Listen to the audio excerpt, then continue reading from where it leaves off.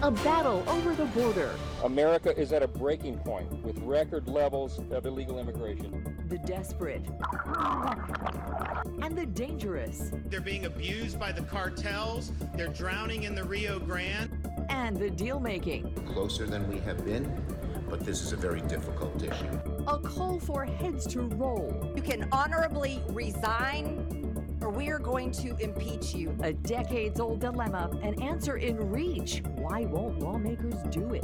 The Dignity Act. It ends illegal immigration once and for all. The Congresswoman behind it all, right here, live. Hello, Florida! Ouster Eve.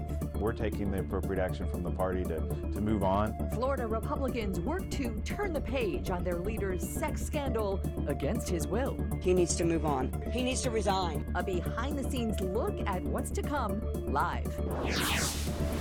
What were they thanking you for? I have no idea. The scrutiny, the news stories.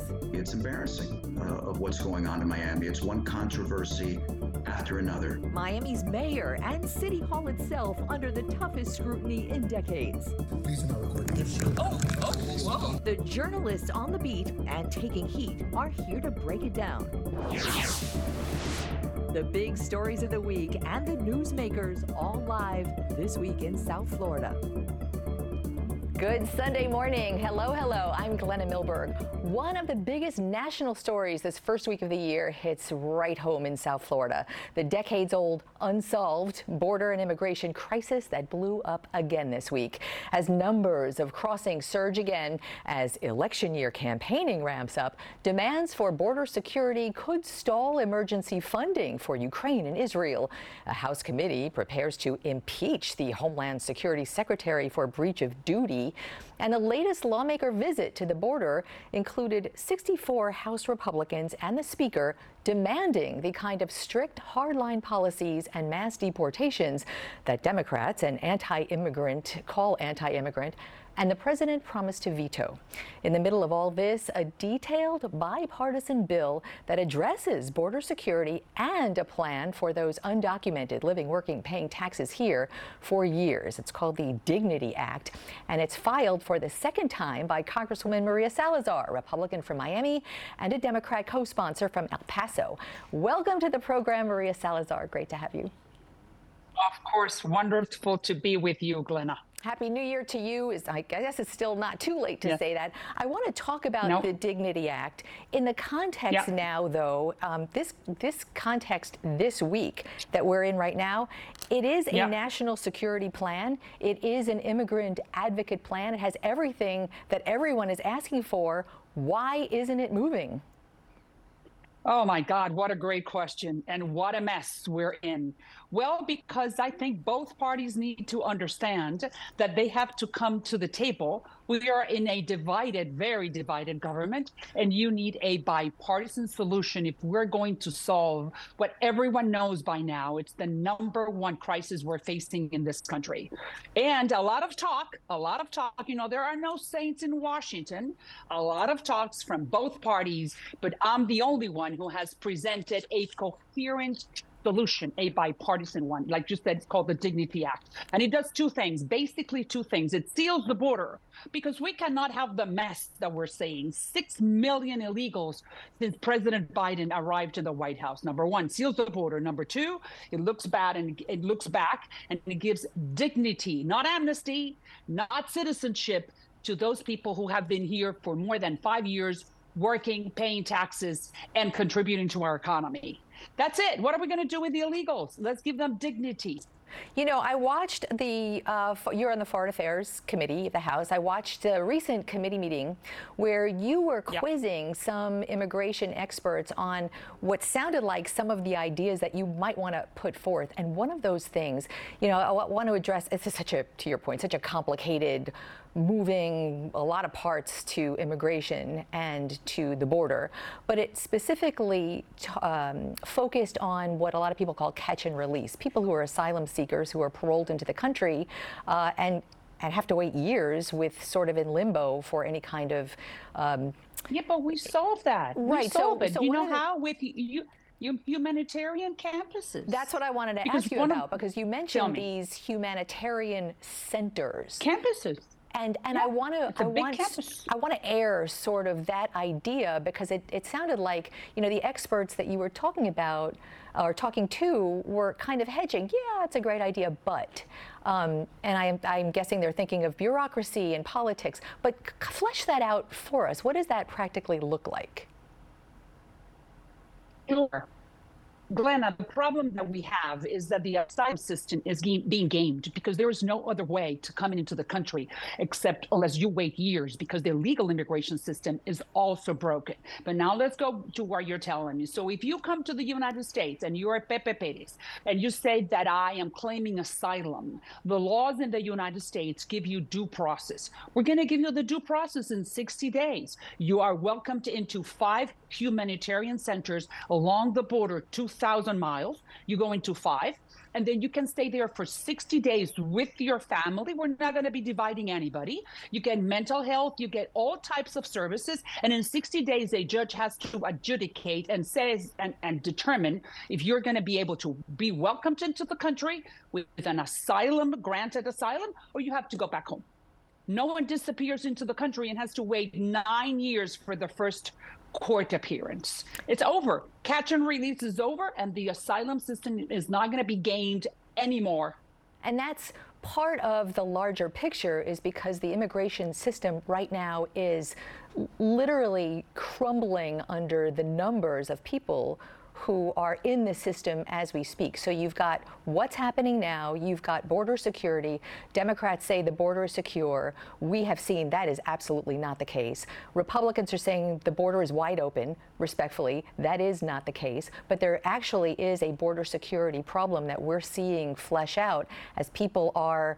There's, you know, the drugs and the cartels that a lot of people point to, which is a minuscule but very dangerous component of border crossers, traffickers, potential terrorists. So I want to take a look at the security portion of this. And the president this week looked kind of over his shoulder as reporters were asking questions and said, I just need the funding for the border. So it is in this kind of partisan ping pong. The funding for the border is being hashed out right now between senators and the administration. But in the Dignity Act that I'm hoping, we don't do advocacy journalism here, but if you read that act, that certainly seems to be a start to a lot of problems. Take us through what that. Thank you for that plug. Thanks. What the component is. Well, I'm going to challenge you on some of them too, but we'll take us through the component of how to secure the border, period, the end, non-porously. Hey, listen. The technology is out there. I have interviewed some of those folks that own companies in the private sector that they have come up with technology. I'm not an expert, but I do know that we need drones. The drones are there. We need towers, long, tall towers with infrared cameras. I'm not an expert. I know it's there. We need levees. We need structures. It doesn't matter. The technology is out there. The private sector has provided. The only thing we need to do as elected officials is buy them and install it, and political willingness to do that, like the Israelis do. I mean, it's nothing out of the ordinary. So we seal the border, and in those ports of entry that we need to keep open, of course, for trade and for those who want to come in. Then we have the humanitarian centers, and we increase and we pay better border patrol, border security. This is not rocket science. It's just political willingness. And the problem is that the Republicans want to do that, which I know that we need to seal the border, which is what H.R. 2, which is the only law that has passed, is border security. But then the Dems say, no, not only border security, we need something else, which is dignity. Of course. Let's give dignity to those who have been here, around 10 million illegals, who are undocumented, who have helped the economy, have American children, want to go home for Christmas or bury their mom, be able to pay taxes. No government funding, no government help. You pay for your own health insurance. On top of that, you pay $1,000 a year, and then you are in the dignity status. What do you think about that?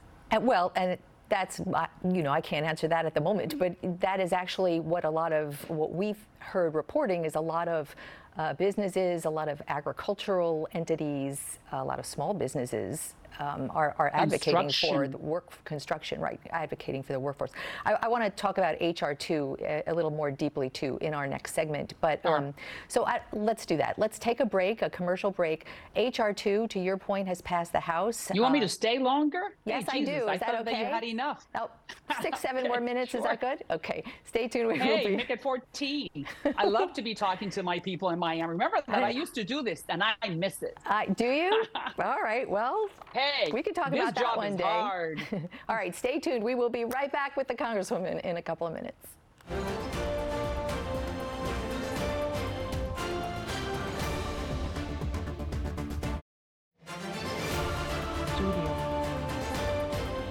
We are back with Miami Congresswoman Maria Salazar. You're on camera, back on camera where you used to be. So I want to, Congresswoman, you mentioned HR2. That is the speaker actually at the border brought that up. That is something he's very much behind. That was a bill that passed with complete Republican support, 0 Democrats. It is a border security bill. And also, in context, it's the kind of hardline bill that brings back some of the Trump-era components to immigration that some immigration advocates call cruel. It does things, more restrictions on people seeking asylums, more deportations. You voted for that, along with sponsoring what is a much more bipartisan, comprehensive bill. Weigh in on the differences between what you voted for in HR2 and what you think might be a more bipartisan compromise that could pass the Senate. That's a great question. HR2 is the border security produced by the Republican House of Representatives. And basically what it says is that you cannot be gaming the system anymore. You meaning whomever wants to come in and does not have a legal status or a real claim for asylum. You need, in order for you to come to the United States, you need to have a real, true case for asylum. And HR2, what it does is that it basically seals the border. It just creates order at the border. And that is fine, because everyone, including the Hispanic community, we don't want to see 6 million illegals. God knows who those people are. Well, let me just clarify this: 6 million border crossings, an eye-popping number, and absolutely an unprecedented record. Unacceptable. But the vast majority of those were not illegals. They were people seeking asylum, which is completely legal to do. And I just wanted to clarify that. And that's correct. But the problem is that out of that chances are that only 20 or 30% of those people who came in and claimed for asylum have merits. And we know that. That's why most of them do not go back to the court system. They don't show up in their court day. You know, that's why we have probably 12 million undocumented whom I would like to give dignity to. So basically, going back to HR2, HR2 is a very good bill. It could be tweaked here and there, but it misses or it lacks what the Dems want, which is the dignity part. Let's talk to the DACA, to the Dreamers, to the people who have TPS, to those people who have been here, and we will not have food by Friday if they are not on our fields or in construction or in agriculture or in farming or in dairies or in roofing. You know, that the problem is with the dignity bill is that my bill is not only an immigration reform, it's a national security because it seals the border. And on top of that, it's an economic bill because you know very well that the business sector, that's why Dignity has been sponsored by the United States Chamber of Commerce. Because you have the private sector say, hey, I need hands, please, where do I? And then we cannot grow as a country and continue being the most important country economically speaking in the world if we don't have growth. And if you don't have hands, we don't have growth. Yeah, I mean, so I think everybody already. Also bipartisan is, and everybody is behind legal immigration. That's a bipartisan thing too.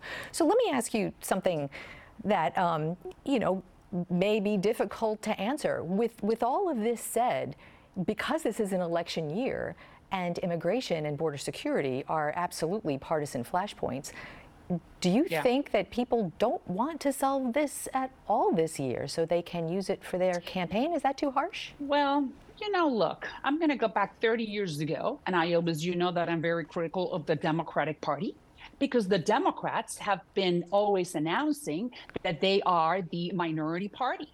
And they have been promising people like people in my minority community, the Hispanics, that we're going to have an immigration reform law if you vote for me. And that happened with Obama and that happened with Biden. So I think it's time for the GOP to step up and say, you know what, guys? We're going to solve the problem. And that's why me, Maria Salazar, proud representative of District 27, 78% of my district is Hispanic American.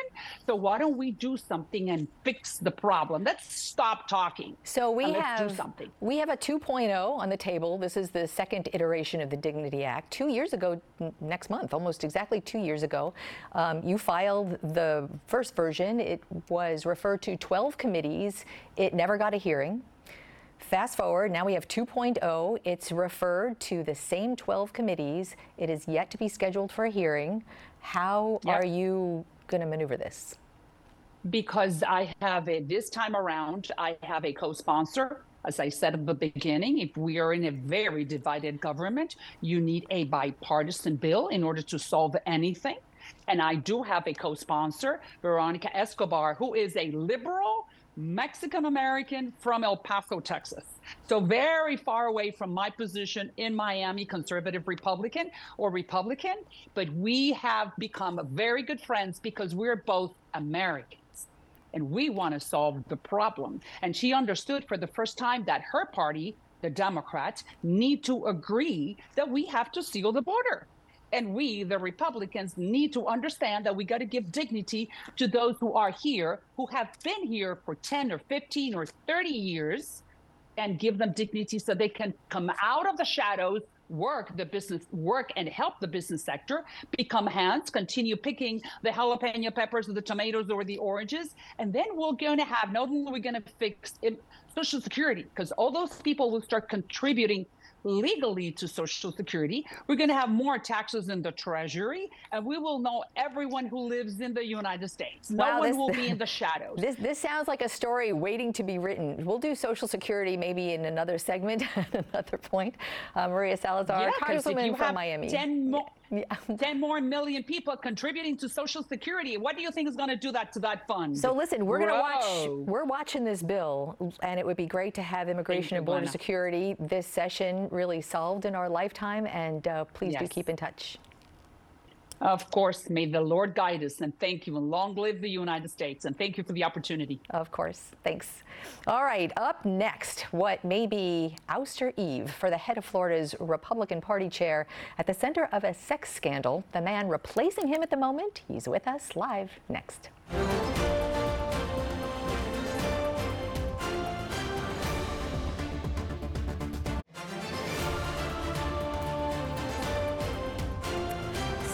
Scandals are old news in politics, but at the moment, the chair of the Republican Party of Florida is at the center of one that also involves criminal allegations of rape, which he denies. Even so, as a big election year begins, Christian Ziegler has been stripped of his power and his salary, and tomorrow may face a vote to replace him.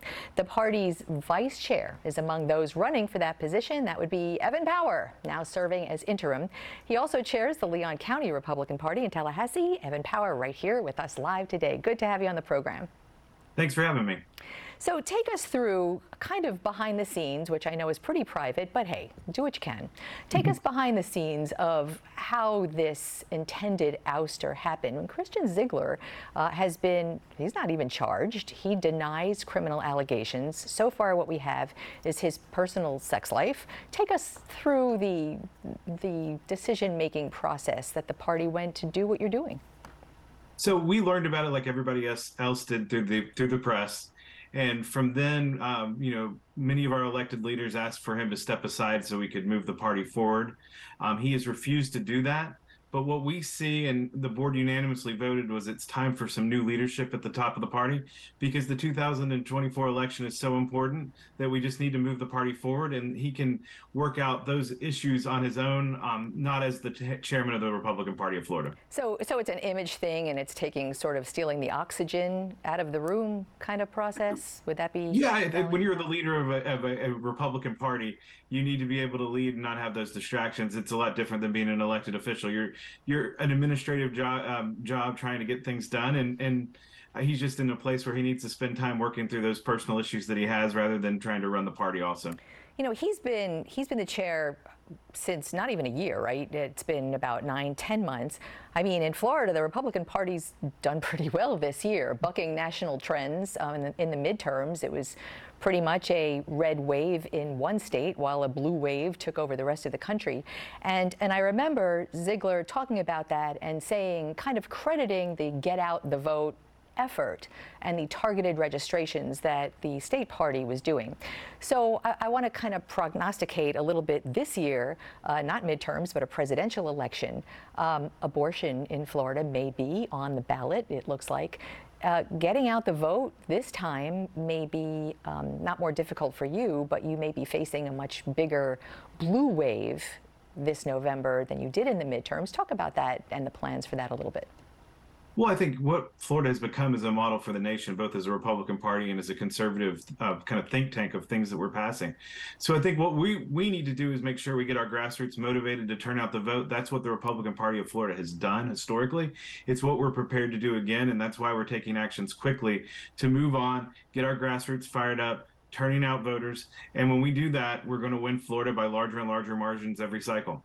Tell me a little bit, detail for me what that platform is, because what people call the culture war platform, we have abortion restrictions recently passed, even still in the courts waiting, but restrictions passed nonetheless. We have guardrails for education when it comes to sex education, race education. So there are a lot of those kind of issues that really fueled a lot of what we've seen in the last couple of years, Republican voting. Is that the kind of thing you're taking with you into November, or is the platform a bit different or broader?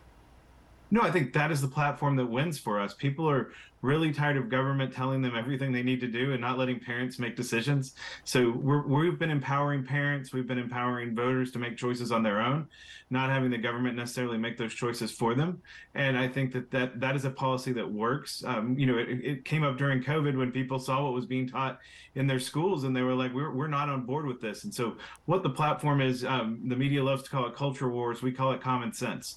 So that's kind of, we're going to keep moving that ball forward, and it works. Obviously, we won the midterms by a large margin, and the Democratic Party tried to use those same issues against us last cycle, the abortion and parental choice, and they were not successful in doing so. All right, I am not here to defend the media by any means, but let me just say that the culture wars was not a media invented thing. We're talking about culture, and common sense may mean different things to different people. So common sense living is certainly sometimes different to different people. But that said, I just want to drill down a little bit on, you brought up the abortion issue and making choices, and exactly what may be on the ballot in November if the Supreme Court says it passes muster, is that there will be a choice for people who feel like they need to terminate pregnancies in some ways, in some respects. That is not allowed right now under Florida law. Would that come under what you consider choice? No, we're protecting life in all its forms, and I think it's a simple proposition, is that we're going to protect life, and I think the Supreme Court's going to take up that issue. We'll see if it makes the ballot. Democrats see it as a silver bullet, but as we saw, they ran on that last cycle, and we won overwhelmingly here in Florida. I think people understand what the issues are, and we're going to continue to win Florida by turning out our Republican voters that are just growing day by day here. So let me take you through, at the beginning of our interview, we talked about what you're doing as far as voting to, or what will likely be a vote to end Christian Ziegler's tenure as chair, is about letting him do his own problem solving, taking the oxygen out of the room, focusing on what's important and not on what is a sex scandal at the moment. And then, sort of take me through that kind of issue where personally, Republicans are caught up, and Democrats too, but in this case we're talking about Republicans caught up in personal scandal, and then going in and using platforms of morality and religion, and sometimes that's cognitive dissonance to voters, and I wonder if you would take us through that. Well, I think that's the political problem that Chairman Ziegler faces in leading the party moving forward, is because they see him as not being leading on one way and living his life a different way. And I think, when you lead an organization like the party, you have to hold yourself to a standard so that you can advocate for these ideas and push forward. And when you become the story and you become a distraction, it's not good for the organization.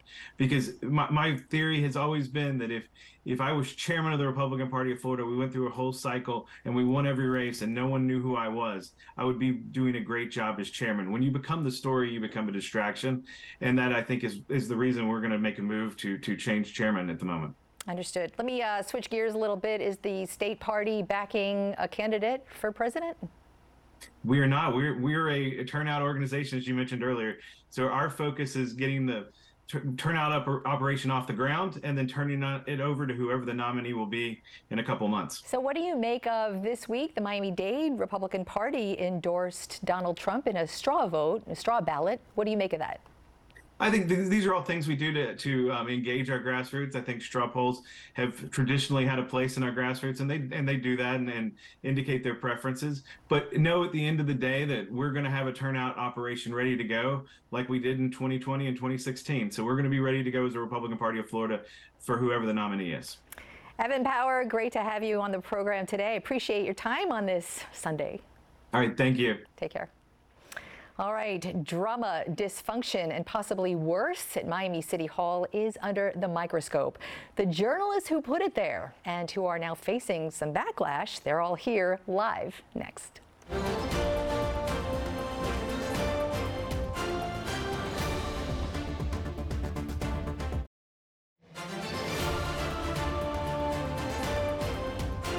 A few things have contributed to fresh scrutiny on Miami city government, where drama, dysfunction, and evidence of corruption can sometimes seem like part of the DNA, where staffers stay silent and reap benefits or speak out and pay consequences. A civil jury, for instance, found one commissioner weaponized city government against rivals. Prosecutors charge another, now former commissioner, with corruption-related crimes. And since Mayor Francis Suarez's ill-fated run for U.S. president, a slow drip of unanswered questions about how his net worth exponentially increased, about his travel and activities at public cost, and his absence at City Hall. The reason you know about any of this is because news reporters work to unearth and document and make the people who elected them aware, and in this case, not without stalling, blocking, and blowback from those electeds themselves. Miami Herald's Joey Fletches, Miami government reporter, and Sarah Blasky, investigative reporter, have been the tip of the spear on some groundbreaking reporting, compiling a lot of it into their recent series, Shakedown City. Josh Ceballos is a government accountability reporter with WLRN, who this week, with colleague Danny Rivero, unspooled how a furniture company owned by the Miami city manager's wife's family outfitted city offices with hundreds of thousands of no bid, no questions, taxpayer-funded chairs, desks, etc. Wow. It's complicated is kind of sometimes a headline there. I'm so happy that you're all here, because behind the scenes of what you do, what we do, I think is really important for people to know. Yeah. And in fairness, how and the whys of it. So let me start with Shakedown City, which I know you all started working on over the summer. And I know this because I saw the public records requests go in, some of which have not been filled yet by the city. Sarah, Joey, pick up and run with how you even got started on this. This summer, after years of Miami drama. I would say that this started boiling even before that, probably more than a year ago. We started probably collecting. in 1980, but we won't go back fair that enough, far. right?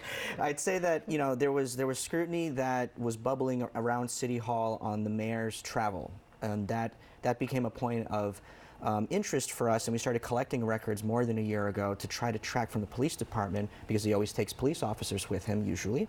We were seeing where he was going, And that coalesced with an interest that we had in appearances at high-priced events where we wondered how he got there. And Sarah really ran with that on the Formula One story in May.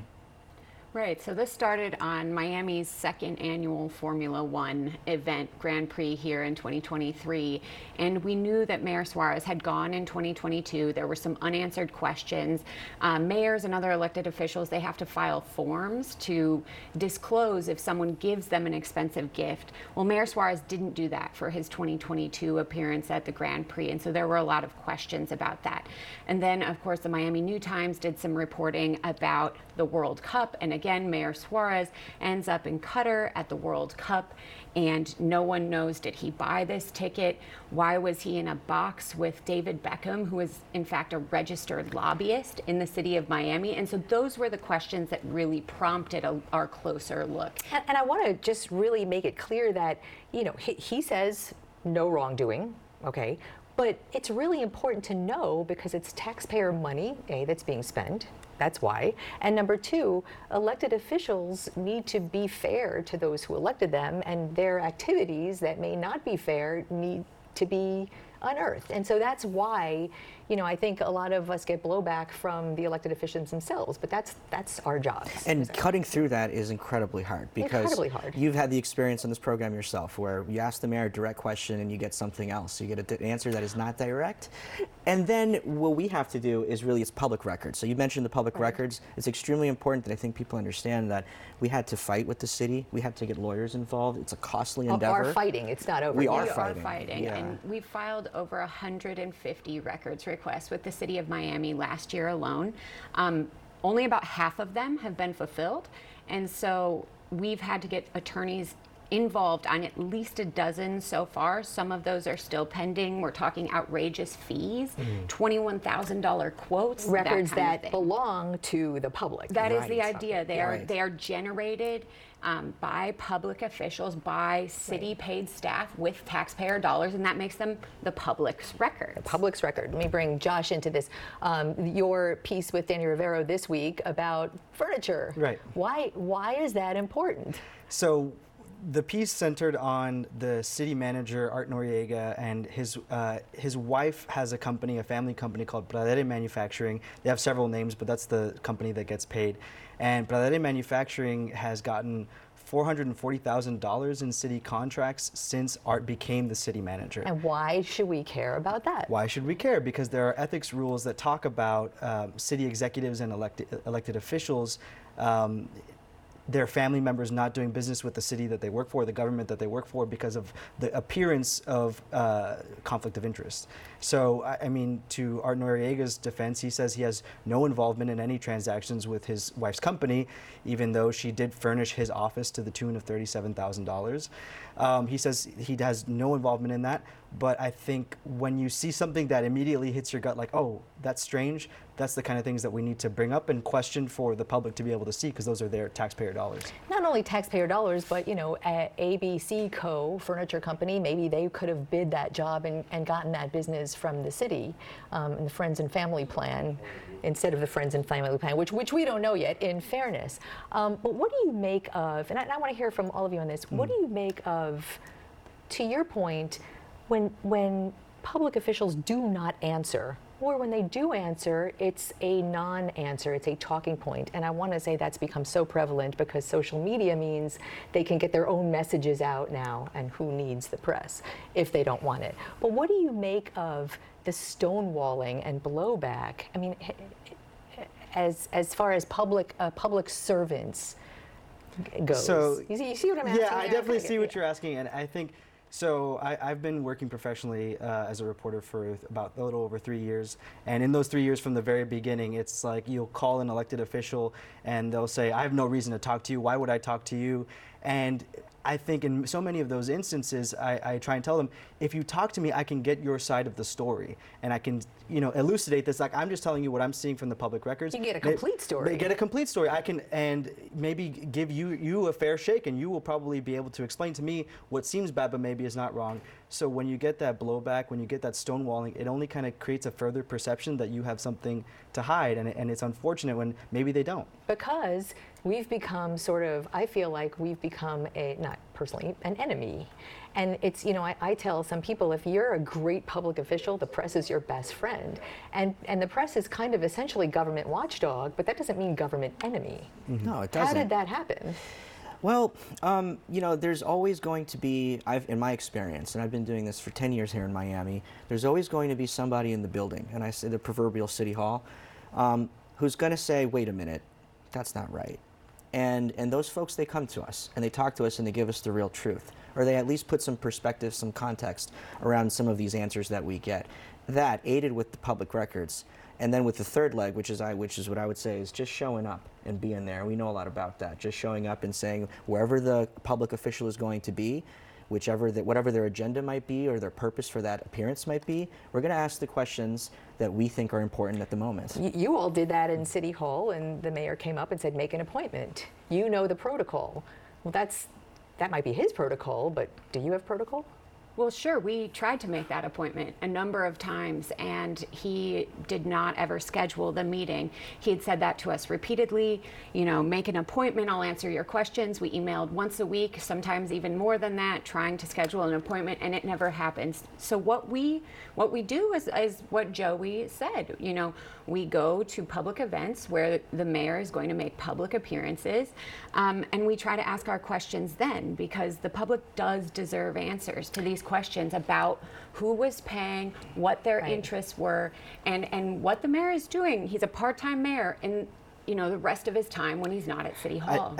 We need to take a break, but I just want to make mention, in fairness, the mayor did come on our program. He has answered some of your questions. He's gone and done interviews with other people, but really has not essentially provided concrete evidence of the answers that you had been asking. So anyway, with that said, quick toss to break. You get first question when we come back. Stay tuned.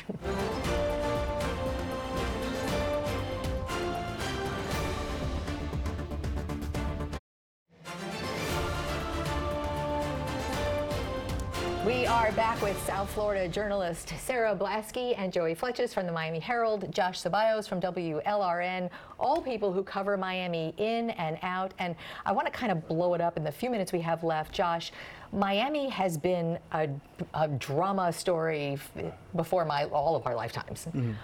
Why, in a city that somebody in the back room played the theme from The Godfather when they were installing their own handpicked police chief? Right. No offense or disrespect to anybody. Where is this culture coming from? Is this so baked into the DNA that it's so normal that no one realizes it's so not right? It's almost like a curse, like a generational curse. But I think without giving a definitive answer, because I think there's a lot of parts to it, in my eyes, part of the issue in Miami is sort of this, you have people in the city commission who have been in city politics for decades, whose families have been in city politics or Florida politics for decades, or who are connected to families. It's this dynastic thing.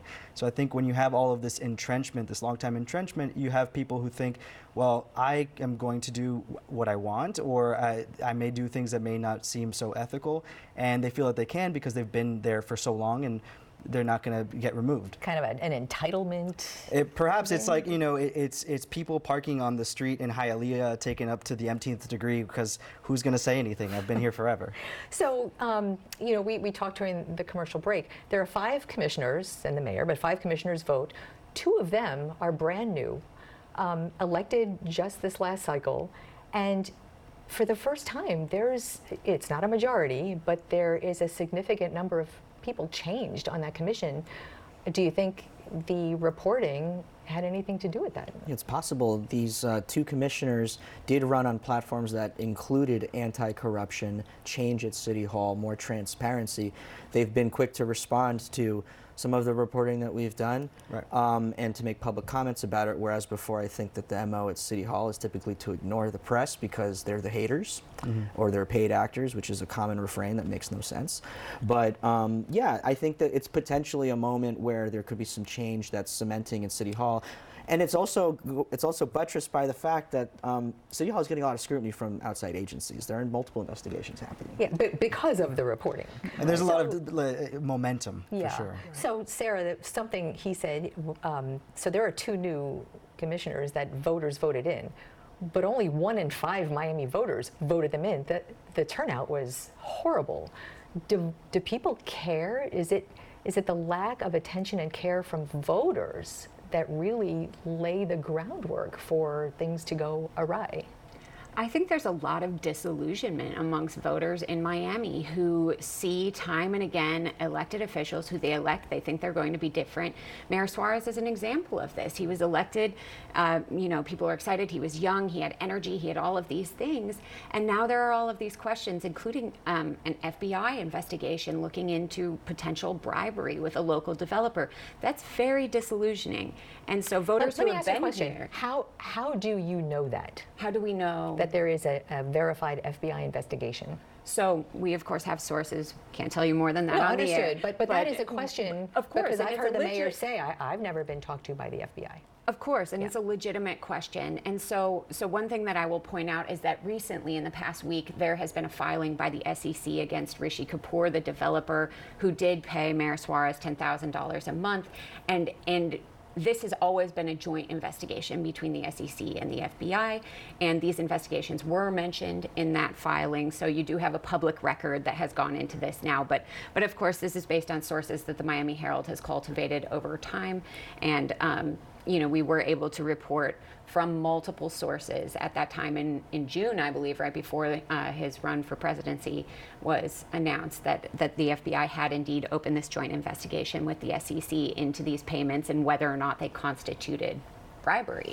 So we're focusing on Miami because you've done or are doing this incredible investigative series, and you have this article out today, but Miami is this big in the grand scheme of South Florida.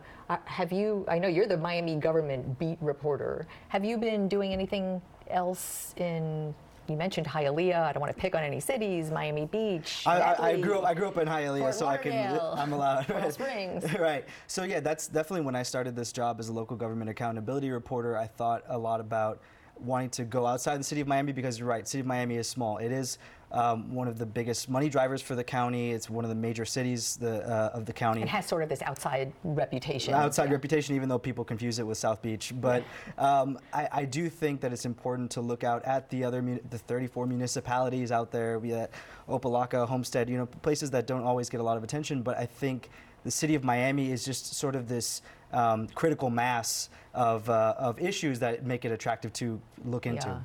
You know, and I think to your point, local reporting, there's not the resources, they're not the people, so there aren't local government reporters, and that's a big problem. We need more. We need more time together, and I hope you'll be back, Sarah Blasky. Joey Fletches, Josh Shabayo, it's great to have you for our reporter roundtable. Goes fast, right? Yeah. Thanks for having us. Thank you for having us. Thank you for having us, Of course, thanks. All right, we'll be right back.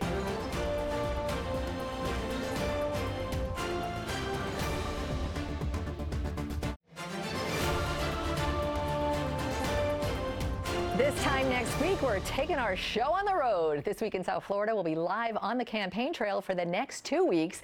Next Sunday, January 14th, we're live in Des Moines, Iowa for the caucus as primary season 2024 begins.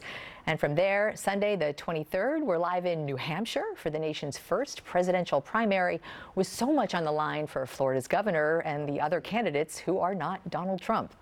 As for today's program, you can watch the interviews or listen to the This Week in South Florida podcast right on our website. Just scan the QR code right there with your phone, and it takes you right to the This Week in South Florida section of local10.com. You know you are a big part of this program. We'd love to hear you weigh in on anything in the news. You can email or connect easily on social media right there at Glenna WPLG. That's on Facebook, X, formerly Twitter, and Instagram. You have a beautiful Sunday. Thanks for being with us this hour, and definitely keep in touch.